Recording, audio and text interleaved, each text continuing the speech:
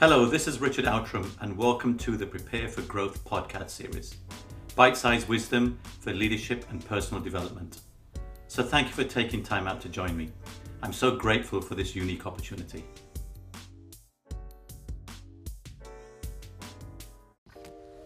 How to climb your second mountain. An interesting reality descends upon us as we age over the decades. I'm seeing it more and more in the local business community as we become friends over decades and grown together in our careers. I guess I'm more conscious of it as I go through the phase myself and think about empty nesting with my wife and retirement.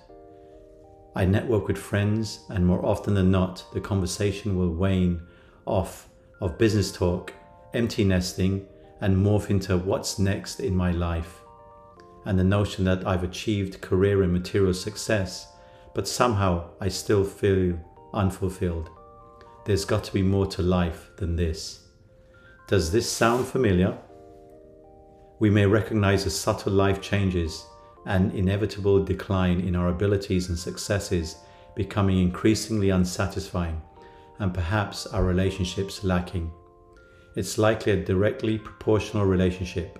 The more accomplished one is at the peak of one's career, the more pronounced the decline seems, if we are self-aware enough to recognize it.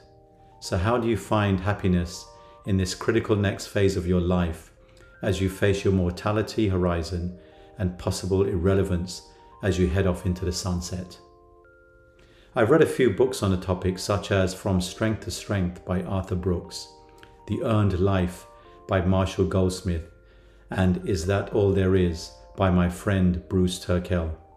I referred them to all my friends of mine who are struggling with the inevitable changes on the back of our career successes.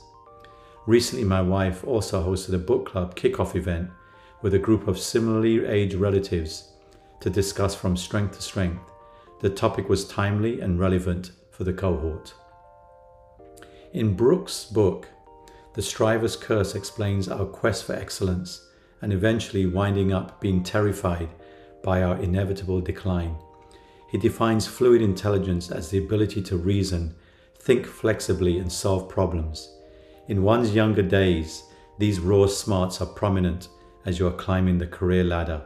But as you age, fluid intelligence declines and is replaced by crystallized intelligence, which is the ability to use the stock of knowledge and patterns you've learnt in the past, or in other words, your wisdom. You can therefore redesign your career less on innovation from fluid intelligence and more on instruction, counsel, and wisdom as the years pass, thus playing to your strengths with age and dedicating it in service for the good of the world. One profound finding in the book was a very successful businesswoman who said she prefers to be special than happy. It's the craving for success and this self-objectification or pride that lowers self-worth and life satisfaction. The focus of being special follows our ego and the separateness from our true divine self or spirit. I deeply identified with a chapter on how to get started on your road to recovery from the inevitable decline from the height of prior success and probable self-objectification, as it has several consistent themes with Eastern philosophy, which I personally try to live by every day. These are: acquisitiveness leads to materialism and vanity, which derails the search for happiness by obscuring our true selves. We should be subtracting rather than adding.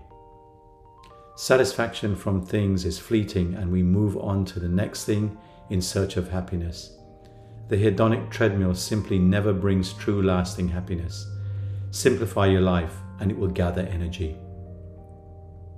Release from suffering comes not from renunciation of things of the world, but from non-attachment to those things.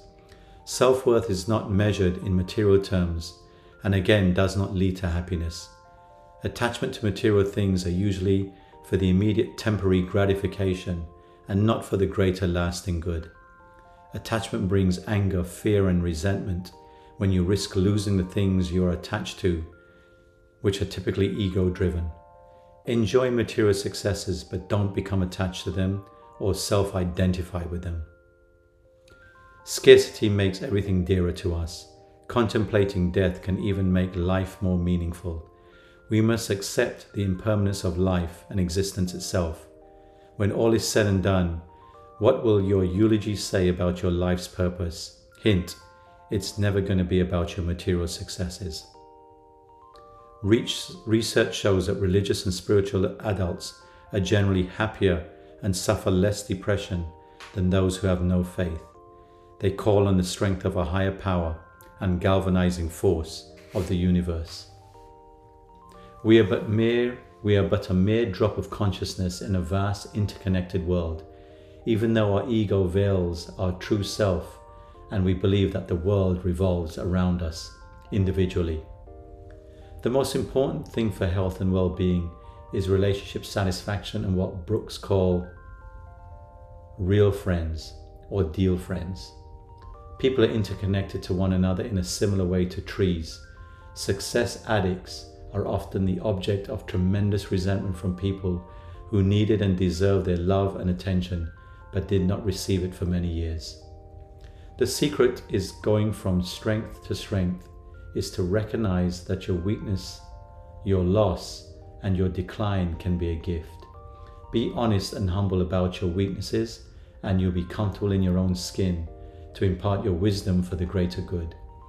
Humility suppresses your ego tendencies, and you're open to so many possibilities to do good service in the world. Evolve from a fixed mindset to a growth mindset. Going from strength to strength and to your second mountain requires learning a new set of life skills in which Brooke summarizes the pillars of faith, family, friends, and service to others. Choose work that is more meaningful, enjoyable, and interesting. Make the work you do the reward and not just a means to an end. And his final 7 words, which spell volumes as he caps the book beautifully to finding success, happiness and deep purpose in the second half of life. Use things, love people, worship the divine. In Marshall Goldsmith's book, The Earned Life, he talks about the 3 A's: taking action, what you are doing now, to reach your ambition, what we want to achieve, and finally to realize your aspiration, who we want to become. To close a gap between what you plan to do in your life and what you actually get done, he proposes a structure for a life plan review. Here are some powerful life plan review questions to ask yourself every single day. Did I do my best to set clear goals, make progress to achieving my goals, find meaning, be happy, to maintain and build positive relationships, to be fully engaged, to express gratitude, to forgive the previous me, to add value to someone's life. And finally, the every moment question that will affirm an earned life if done consistently, habitually, and continually over time. Am I being the person I want to be right now? I am personally committed to building a tribe of community, of family and friends who discuss deeply about the opportunities, fears, and support systems required during the transitional phase towards our second mountain. I believe that we can help each other as micro-wisdom circles to help jump off the first curve onto the second and climb our second mountain. I also believe that the world needs this population stock of wisdom as they retire from the workforce. What a wonderful thought that we can give back and serve the greater good from everything we've learned from an earned life, whether business, personal, or a life design. Join me in that quest and stay in tune for more. I hope that you found today's session valuable.